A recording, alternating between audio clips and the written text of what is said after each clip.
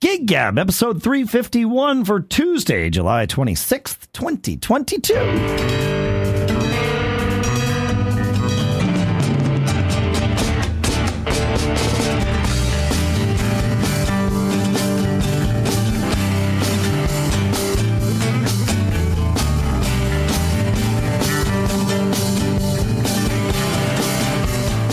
Greetings, folks, and welcome back to Gig Gab, the show by, for, and about working musicians here in Durham, New Hampshire. I'm Dave Hamilton. Here in Napomo, California, it's Paul Kent. How are we today, Mr. Kent? We're pretty good tonight, Mr. Hamilton. Yes, it is tonight. That's true. While we were recording this, we've moved. It's generally not sunny out when we record anymore. So, but you can't tell that from the studio that you're in, right? I cannot tell that from my studio. No, my studio is is completely artificial temperature and artificial climate and artificial light here. I am sealed off from the outside world. It looks exactly the same as it would if it were noon, even though it's almost midnight. So, yeah, I don't know. It's just how it is. It's, to soundproof this room, it meant the easiest way to do that was in part by blocking the windows. So we actually built these like sandwiches of all kinds of insulation, different types of insulation that mount inside the window frames. So it was kind of a crazy little thing, but they work. So I've never been to your studio. That one time I was supposed to be there and something happened. That's right. Yeah. I mean, it's fascinating to me what people will do. Russ built a drum studio out in his, my last drummer, Russ. Yeah. He built a beautiful, beautiful drum studio out, and he had a pretty big yard, and the kind of double hung walls and all that type of stuff. That's what mine are. You can't hear it. Yeah.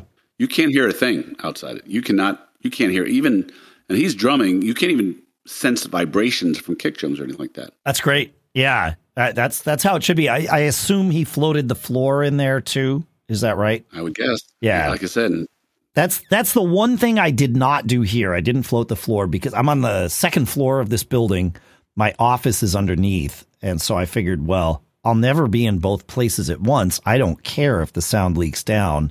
It's going to be fine. I did not factor in that for several years I would have my daughter playing as a drummer and they might have band rehearsal in the studio in the afternoon after school. But that was actually a very welcome added noise. I didn't mind it at all. But it was interesting when you mentioned Russ's double hung walls. I did the same thing. I use this stuff. They call it Z channel, but instead of screwing the sheetrock into the studs, you screw this. It's an aluminum strip that floats. It's shaped, I guess, kind of like a Z. Where it keeps the sheetrock about a half inch off of, maybe not quite a half inch, but off of the studs, and then you screw that into the studs, and then you screw the sheetrock into the Z channel off center from the stud, so that you don't accidentally short circuit it into the stud. And it's amazing how well that works. It was interesting when we did it. We floated the walls and had not yet mudded the room. And I say I did none of this work, Paul. I paid somebody to do it. So let's just be perfectly clear about this. Actually, I did a little bit of it, but that it doesn't really count. But, we floated them, and before we mudded, I had Lisa come up here, my wife come up here, and hit my bass drum as hard as she possibly could. And I went downstairs, and it was like, okay, right at the bottom of the stairs, I could feel it, which made sense. It was coming through the floor. But as I got, I don't know, maybe 10 feet away from the building, it just disappeared. There was nothing. And we put mineral fiber insulation in the walls. So that deals with the high end. The floating of them deals with the low end, because if you screw sheetrock in, it effectively turns your room into a low end speaker. So it was like, okay, great. And then the guys came and mudded the walls, and I had Lisa do the experiment again, and I could feel that kick drum pounding me in my chest at the end of my driveway. And I'm like, what did these guys do? And I had consulted with a company called Auralex that I bought a bunch of the soundproofing gear from. And they told me, they're like, look, it's either 100% or zero. There is no 99% on this. And they said one of the things you really need to make sure is that when you mud things, you don't wind up mudding to something that is connected to the sheetrock. So I grabbed a putty knife and I just went around and looked for anything. And the only thing I found was about a centimeter thick piece of mud that had fused between the sheetrock and an outlet, like a J-box for an electrical outlet. And for that, what you're supposed to do, when we hadn't done it yet, was put silicone around it just to seal the high end stuff from getting through. But you're not supposed to, tie the sheetrock to the outlet. I'm like, well, it's only a little, like it's less than a centimeter. But I cut that and I went outside and it was gone. It was like really amazing. That's amazing. Yeah, it was. And I mean, they said it, but I didn't believe them. Like I thought you'd have to have more than that to actually make it work. But evidently, no. So amazing. It is amazing, but it's nice to be able to play and not really worry about, too much sound leaking out. So, yeah. Did you play this weekend? I did. I had 2 gigs last weekend. So, one was a concert in the park type gig. Yep. And that we've done for years. And one was a concert in the vineyard that we've done for years. And both of the things, they're those nice type of gigs where we have a big connection to the people who come to them. So, sure. So the winery one we've been doing it for a long time, and the owners of the winery are friends and family, and there's definitely a good connection there. And it's something we look forward to every year, and we played quite well. And although I'll tell you, my band is a notoriously slow starting band. Interesting. We and some of it is situation and circumstance. Like we have high hopes to kind of come out of the gate, rocking. And in a lot of places we play, people are still filling in the first couple of songs. And then we're, high energy, before the audience buzz really dries. So some of it is the nature of the gigs that we do. Generally, when we play when we do take a festival gig and there's already a crowd there that's already been warmed up and is really hot to go. Yeah. Those are great gigs, even though I hate doing festival gigs because of the setup time.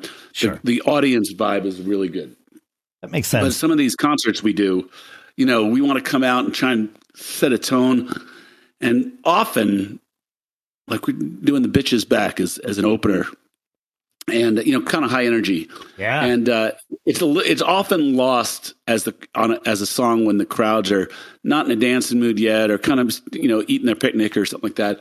And more often, something like Domino is a good, mid-tempo-ish, groovy, type of thing. So it's funny when I played in Groove Syndicate, the band that played a lot of gigs similar to what you guys do with the House Rockers. Domino was, for exactly the same reason, was often the opener. Yeah.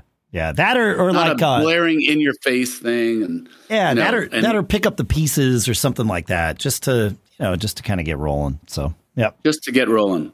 But, the whole concept of getting rolling is an interesting thing to me because I know we have a question that someone sent in about vocal rehearsals and vocal warm-ups. And we'll get there. Yeah, we'll get there. I would say that I would like to be able to hit the ground running and never look at the first 2 or 3 songs as warm-up songs. That always bothers me. But, I've often played in, different things in the past where people are not vocal warmer-uppers, right? And so the more challenging range things, it takes them 3 or 4 songs before they're ready to do that. And I always think that's, I think people are coming for the first song too, right? Yep. And they may not be ready for, blaring, high energy in the first song, but, I think that's kind of the fun, is to see what you can do to. There's taking what the defense will give you, right? Like the mood of the room. Yes. And there's trying to set the mood. And, you have to be a pretty good band to set the mood. You have to, it takes a really good set list, that shows off strengths in different ways. If you want to not just play to the room, if you want to be the room, you know what I mean? Yeah. You got to define it. It's I always think of a performance, whether I'm an attendee or a performer, it's an exchange of energy, right? But more often than not, it must start from the stage. If if the performer does not initiate the exchange of energy in a way that's going to land with the audience, then it's very hard. It's very rare, I should say, that the crowd will be the thing that sort of kicks that off. It needs to be you, as the performer, I think. And it doesn't take much, nope. For people for the are there to be made. And people are there to have a good time. Yeah, that's always true. But it's a really interesting question. Are you a band that wants to dictate the vibe from downbeat on, or are you a band that reads the room and adjusts your set as you go? It is kind of there. It's two approaches, and I'm not going to sit here and say that one's right or one's wrong. And I'm also not going to say that one is more conducive to what you shared in terms of igniting the spark. Yeah. So no right or wrong, but they are two different approaches. And we've often said that playing in a band is an exercise in trying to show everybody how right you are, right? Like your taste, your song selection, your show is a series of decisions that you want to experience the satisfaction of winning over an audience with, right? Yeah. Well, and it's also good to remember that most audiences want to be won over. Rarely is it an antagonistic thing, right? And I often find myself reminding younger musicians and younger bands this, like, if you make a mistake or whatever it is, it's okay. Like, the audience is rooting for you to succeed. That's why they're there, right? Like, most of them. I mean, sometimes you get that jackass that's out there that, wants to see you fail. But another musician, generally another musician. The guy who's there with his arms crossed is definitely another musician. Yeah, but you're not playing for that guy. Screw that guy, right? You're there to entertain the people that want to be entertained. Like, that's the whole point, right? So everybody showed up, except for that guy, with the same goal in mind. And so it's not that difficult to take them across the finish line. Now, if you come out of the gate and you're way too loud or whatever, like, that can be a major problem. Or, you dig yourself in a hole. You can dig yourself in a hole. That's right. Yeah. But otherwise, if you're smart about it, you can lead the way. But it takes some confidence, not cockiness, although there is a place for cockiness in the right doses. You are the performer on stage. And so people want to see confidence for sure. They don't want to see somebody that's up there, oh, is this okay? Are you guys all right? That there are a few notable exceptions for whom that works. But by and large, that wouldn't be how I would advise people to go about starting a show. Well, it's always be performing, right? Always be performing. Yeah. We played 2 gigs this weekend with Bitter Pill. Saturdays was the second of 2. It was an outdoor gig at Eastman's Farm, late afternoon, and it was hot as ever outside. I mean, we've had this heat wave that blew through New England, or the Northeast, really, this over the past 5 or 6 days. And Saturday, it was just sweltering, especially while we were setting up. Thankfully, we were covered, and we started at 4. We played 4 to 7. Certainly by 5, and maybe even before that, the entire area where the crowd was sitting was also in the shade. So it worked out okay. But it was one of those gigs where it was really hard to make it a high energy gig. The crowd didn't really want high energy. We didn't want to deliver high energy, or at least we weren't delivering high energy. Let me put it that way. It was just hot. It was fine. Like, everybody, we entertained. Things went well. We played fairly well. I actually had a problem during the first set. My drumsticks literally kept slipping out of my hands. I had to switch at set break. I had to go to my car and get a pair of sticks that didn't have any shellac on them. They only had beeswax on them, and that worked a lot better. But it was, it was hot, and it was just one of those things.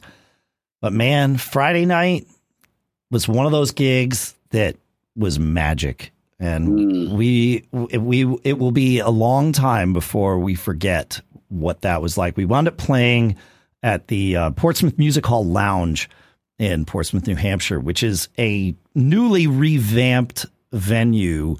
They They put in a great sound system. They gutted the place and just rebuilt this room. We sold it out. They had like brand new, really great sound gear. They had a back line with, the drum set was this, $2,500 brand new DW frequent flyer kit that just sounded fantastic. It was just crazy what they put in there, but they knew they wanted to have a setup that gave bands a good chance of having a great show. And we had a great show, but there are more than two types of bands, but I've certainly played my share of gigs in bands where the vibe is to have everybody up and dancing and it's the party. And Friday night was not that. Friday night was everybody was seated and they were watching the performance. And man, not only did the band play well, we played really well. The crowd was paying attention to every single thing. They applaud, the applause came at the right times and it was thunderous. And after the gig, I didn't have any gear to pack out because I used their drums. I had cymbals or whatever, but that was it. It still took me an hour and a half to get out of there because people kept coming up to us and talking to us. And people that were like, I had some people, various things from different people, but every one of them noticed something very specific and was like, oh, this thing was great that you did. It's like, man, a lot of that stuff we either do for ourselves as a band, and some of it, like the things I do like on the drums sometimes, really I just do for me. I don't even know if the band notices, but I keep myself entertained sometimes. People are like, no, I caught this and I caught that. It was just one of those magic little evenings that'll live with us for a very long time. It was wonderful. I love that. I'm happy for you. Thank you. That's great. Yeah. I'd actually would like to put in a reservation right now to revisit the whole, why is dancing the only metric of success in so many cases? It doesn't need to be. It doesn't need to be. Or your band should be ready for all of them, right? Like, if you're a bar band, that may be the that's going to be your metric most of the time. That's right. Yeah. Right. Yeah. But, can your band be a concert band? Like, I always wanted the House Rockers to be able to play theaters. Yeah. And, when I run this concept by people that they would say, where are people going to dance? And I'd be like, right. Are we able to entertain people to get them out of their seat, standing in the aisles and having a good time? That is a thing too, But can you entertain people while they're sitting in their seats, right? Like, can you play a show that is entertaining for people and has them captivated without getting up? Like, that's a good question because that's a thing. It's a different type of skill. Usually, I would like to think rock and roll music, just by its nature, is going to get people's blood going, as opposed to a little bit more of a cerebral exchange of musicianship, which might be more what. I don't know. I went to see Rush and Yes a lot as a kid, and Yes, while most of the time the crowd was standing for those shows, it wasn't a dancing crowd for either one of those bands. Yeah, but standing counts. Were people in the seats standing? Yes. Yeah. Sure. I see what you're saying. Yeah. Well, you get them out of their seats. But I there were two people that got out of their seats during one song on Friday night at the Bitter Pill show. This couple, these two women got up and were slow dancing to one of our new songs, Miss You. And it was wonderful. But they were the only ones that got up, and then they sat back down and watched the show after that. But they were moved to dance, and that was obviously totally fine. Nobody had any issue with it, but it was the exception rather than the rule. And I can tell you, everybody in that place was watching what we were doing and entertained. Well, except for one guy. At one point, we saw one guy talking while we were playing a tune, and somebody near him reached over and politely shushed him. And the guy was like, "Oh, I'm so sorry." He just lost the moment there. Alcohol does that to people, right? You realize you have a really important story to tell, and you forget what's happening around you, and you start telling the story. And once he was reminded of it, everything was fine. There was no altercation or anything, but it was really interesting. It was actually really kind of cool to see somebody shush someone. I was like, "Oh, hey, look at that. That's actually really nice." Yeah. I was actually thinking about this very topic because I was thinking about how good grooves are, even to not dance. Like, is there music that is not dance music, but the groove is so undeniable that you get into it? And it's present Steely in a lot Dan, of music. maybe. Yeah, I'm not a big Steely Dan guy, but I get the reference.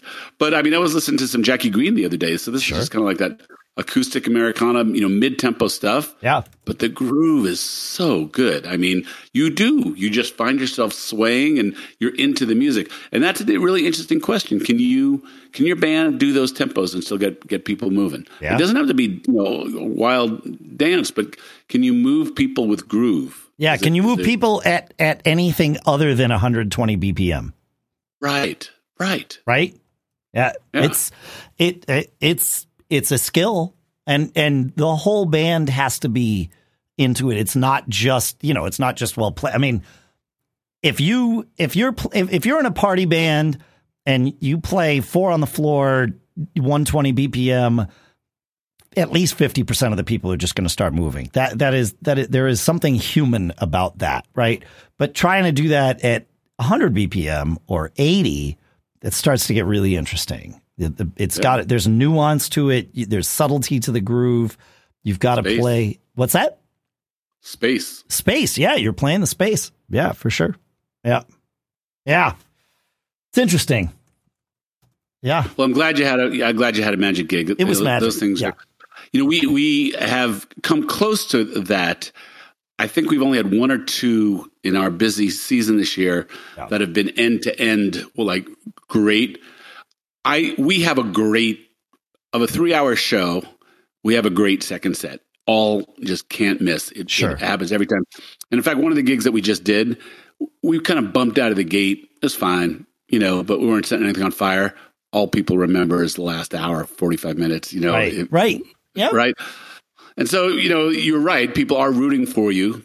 They're there to have a good time.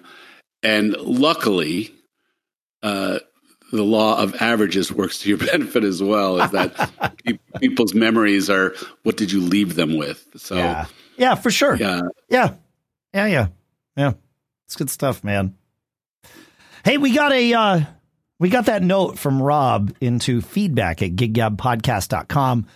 Rob says, I was listening to episodes 321 and part of 322. And Paul, you mentioned that out of a 3-hour rehearsal, 1 hour might just be vocals. The next 2 hours might be practicing full songs. This is a new concept to me, just practicing vocals. Can you break down and tell me what this 1 hour vocal rehearsal entails? Our band has 3 singers, but all 4 of us sing backups. I think maybe one time we stopped a regular rehearsal and worked on just the vocal parts for a song. I think we could use some more work in this area, and I'm looking for advice. Bonus question: what do you both do to warm up your vocals before a show?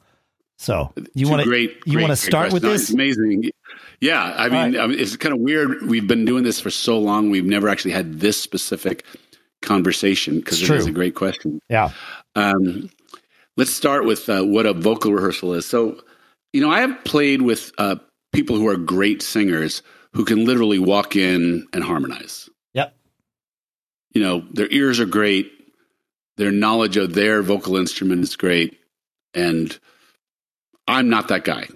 But they could do it around me. So if I sang a melody, they would add two parts of harmony, and we would have 3-part harmony, and it'd be like butter. And it was a pretty magical thing. But most of the things that I've done, we have more people who are more willing than refined, their game, but they need, and some of them are actually quite good instrumental musicians, and they can sing on pitch, but they're either not entirely confident about their harmonies or whatever it might be.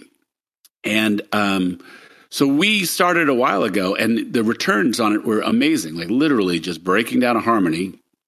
Our piano player would play people's parts, and then we would just do it over and over again. Now, I don't know what's wrong with my freaking brain, but I don't hear harmonies as easy as I wish I did for playing as long as I can. So I have to do a combination of recording my part, playing it on my guitar so I can kind of feel the notes in my body, do a whole bunch of things to lock my harmony parts in when it's not a melody.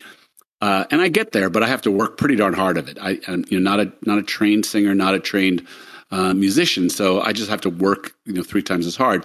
Other people have different amounts of effort they have to put into this.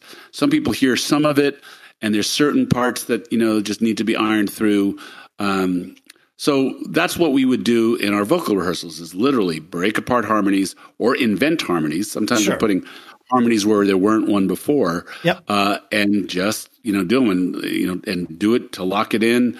Do it to lock it in for things like mic distance, tonality, phrasing. Depending upon the song, whatever the nuance is of making a harmony really, really work well. That's what a vocal rehearsal would be with us. And about an hour, would be a useful thing. Sometimes we do a vocal only rehearsal. Yeah. And that would be, probably 2 hours, but that's a lot. That's a lot of singing and a lot of mental focus in general. Yeah. Yeah. It can get frustrating. So yeah, I think I've followed something similar to what you described there. I will say, and you said this, but to shine a light on it, for me, a vocal rehearsal obviously everyone's singing. I start without microphones, and I'll explain why, but one chordal instrument, either a guitar, it can be an electric guitar if it needs to be, but not very loud, or a piano. I personally tend to do better in vocal rehearsals with a guitar than a piano. Believe it or not, I know a lot of people are the other way, but whatever.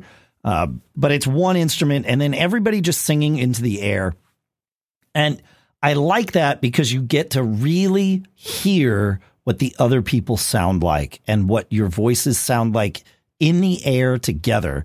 And that can be really helpful when, at the end of things, when you add the microphones to the mix, what you're trying to accomplish. What's possible when your voices blend well together. And now you're learning how to use a microphone to make that happen in a, amplified in a reinforced way.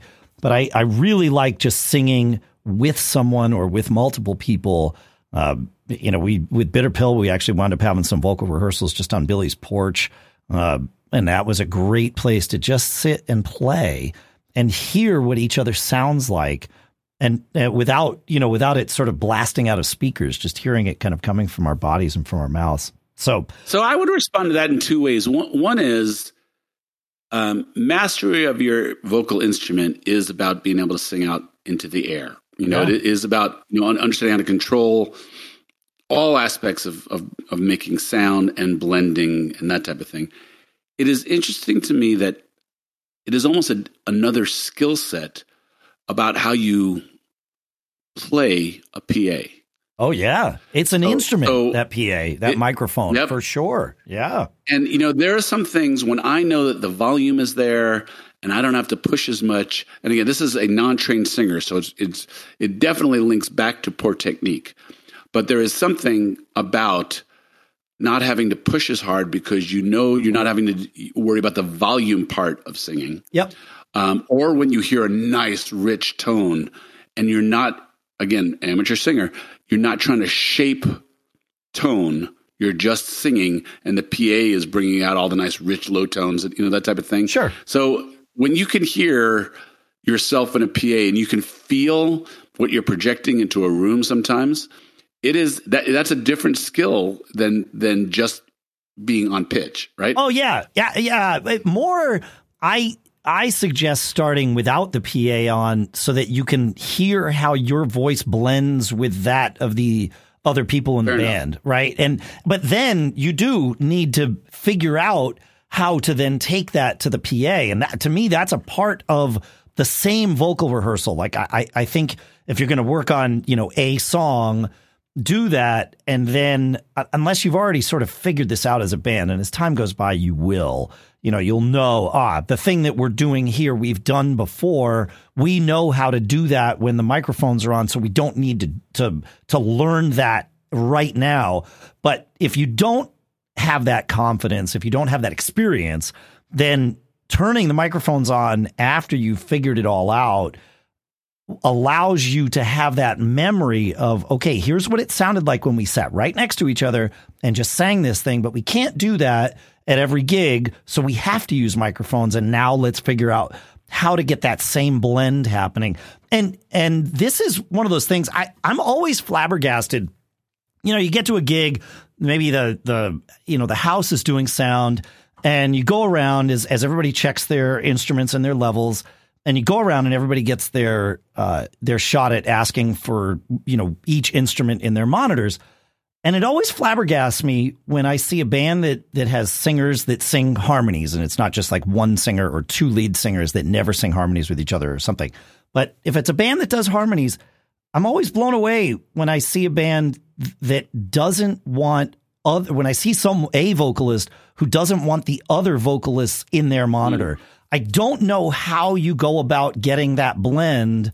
It doesn't work. Like I will tell you from hearing these bands, the blend isn't there. If you're not hearing those other singers, I ask for all the vocals at the same level in my wedge, or or my ears. Like I want everybody at the same level, because otherwise I'm not going to hear how to blend with them. And it's craziness to me. Well, in that I just don't understand it. How people think they're doing it when they can't hear the other vocalists. Because that richness that you hear in your own voice, I think is really important to hear in everybody else's voice, because that's how you get that magic blend, right? That's how that works. Yeah. So in terms of some of the mechanics of this, I often, the first thing I start with at a vocal rehearsal is the lead line. And personally, I find it helpful if I'm one of the harmony singers, to learn the lead melody as the lead singer is singing it. And I will often sing in unison with them just to make sure I understand their phrasing and their pitch. That helps me find the harmonies that I need to find. If I don't know the lead line, it takes me 5 times as long to learn a harmony part than if I just take a minute, learn the lead vocal melody, and then the harmonies just start to fall into place for me. But that's very much a me thing. But the first thing I do is make sure the lead vocal line is correct.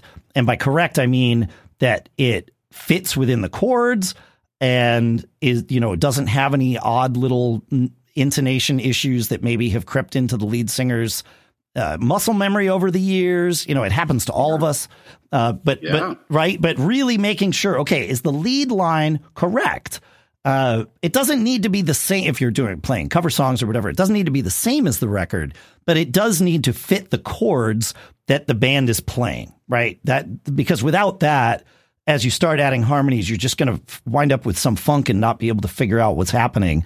And it's, if it's like, well, if the lead singer is, singing a minor third when it's in a major chord, like this ain't going to fly, especially as you start adding more things to it. It's going to highlight these things. So get that right. And then do the same thing with the harmony line, right? Find a harmony line that also fits within the chords and matches the singer. And so you're making sure that your harmonies, your melodies are correct in that they fit the chords and they fit with each other. And then it's all about phrasing to me. That's the next thing. Making sure that you as the harmony singer, or all of the harmony singers, are matching that same phrasing as the lead singer will make those harmonies tight. And if you need to listen to examples of this, go find some country music, or listen to Eagles, right? Because they were effectively a country band, although nobody called them that at the time. And as an added bonus, have the harmony lines end their pitch before the lead line does, right? So don't have the harmony, unless you're intentionally doing it, make sure the harmonies stop right before the lead vocal stops. And that's going to make it sound tight. And take all the sibilants out of the harmony lines. Don't sing T's, don't sing S's, just sing notes. You can sing the words, but don't over enunciate them if you're the harmony singer. Let the lead singer do that. And that way you'll get nice, tight, crisp T's and S's because they're only coming from one person. And so I would actually pause you here because there's an interesting way to tilt this, right? For many people playing popular cover music, the Eagles are kind of held up as the holy grail of what you're aiming for harmonies. And I would actually say that's not always true. Like the Eagles would be pristine multi-part harmony, right? Sure. There's a lot of popular music, a lot of rock music where the harmony is sonically correct. The distance of the notes are correct. Yep. The phrasing might be a little sloppy by design. That's the style of music that it might be, right? I mean, Keith Richards certainly defined that, but he was also out of tune most of the time too with his harmonies. But that harmony, like the third verse of Brown Sugar, I'll take it every day. Yep. It's terrible. There you go. It's classically terrible, and it's awesome. Yeah. Yeah. Well, there you go. Yeah. So the terrible is lightning in a jar that the mistakes that were made work so well. Right? Yeah. That's superstardom, right? But I'm not Keith Richards. That's right. Well, that's the thing is I don't think you can bank on that. But my point is there's plenty and plenty of rock music. Yeah. Less funk and soul, certainly less soul music where perfect, pristine harmonies. There's plenty of rock music where, for lack of a better, I'm going to get myself in trouble here, but in the ballpark harmonies will win the day for a lot of things, right? Not everything has to be Eagles harmony. No, it doesn't. But that's a good place to start. Like taking the lessons that we can learn from the Eagles, not over enunciating things, keeping things tight, starting a harmony, with the lead singer, ending before the lead singer. These sort of just general lessons are going to make your band work better when you're in a scenario where the sound is kind of, swimming around in the room a little bit. There's some magic that can happen when harmonies are imperfect from a classical sense. And don't get me wrong. Many of us, even when we go through all these exercises, we're still going to wind up with harmonies that are imperfect. It's how it works, right? Mm-hmm. We're humans out there doing it. But when you're working these things out, when I don't think it's smart to set the bar low on the day that you are doing your vocal rehearsal, right? Know what the bar to hit is. And if you don't hit that in every performance, well, I guess that can be okay. Depends on what your performances are. But I think it's important to know what is going to be correct and what's going to fit the song, because otherwise, especially if you take it into the studio or something, you start doing some recording. Like if you haven't worked this stuff out in advance, you're going to be spending time to fix that there and get it right. So I'm with you that there is. You look at even like Mike Mills from REM, one of the best rock and roll harmony singers, consistently throughout his career. There are plenty of Mike Mills harmonies that are more about the energy of them than the perfect blend of him with Stipe, right? Like there are a lot of them that just don't classically blend, but I think they deliver the goods. You got to deliver the goods. Yeah, exactly. I would actually also say about that is that whatever you hear on an REM record, it's a choice, right? Yes. It's not from lack of rehearsal. They're saying, this conveys what we want to convey. So, So my point to all this is that the approach to harmonies, it's not always Eagles harmony. That it's a choice, depending on the song, depending on whatever you're going to do. That's more of what my point is about harmonies. Your point is well taken, though. Is like, wouldn't it be nice to be able to have the choice to approach it as Beatles harmony, as Eagles Beatles harmony, or Beach Boys harmony. Or Beach Boys? If you're going to say, wouldn't it be nice? Come on, there you go. Well played, sir. That's a great tune. I dissected those harmonies once. I don't know, 10 or 15 years ago. There's just so much great stuff going on in those tunes. Yeah. And especially that particular tune. Gosh. Yeah. Yeah.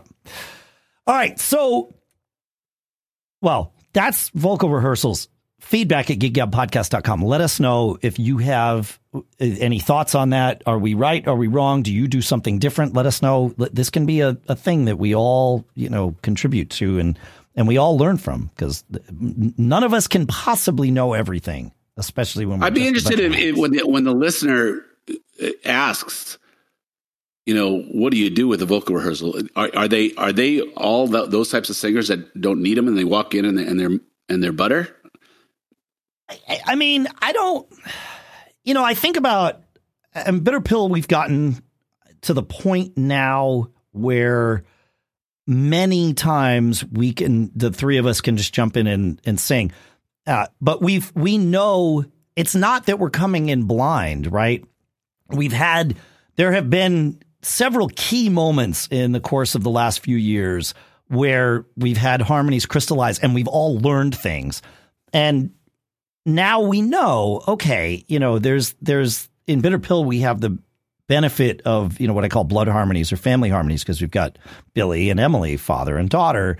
And for a long time, we kept thinking we needed the two of them right next to each other and then me either below them both or above them both. What we learned was the best way for it to sound is to have me in the middle of them both, right? And so in general, that's where we default to. Right. And we know how to make those blends happen. We know how to sing with each other because we've done enough gigs where we're starting to figure that out. But there are times, there are a couple of songs where especially Emily and I, we cross paths in our harmonies all the time.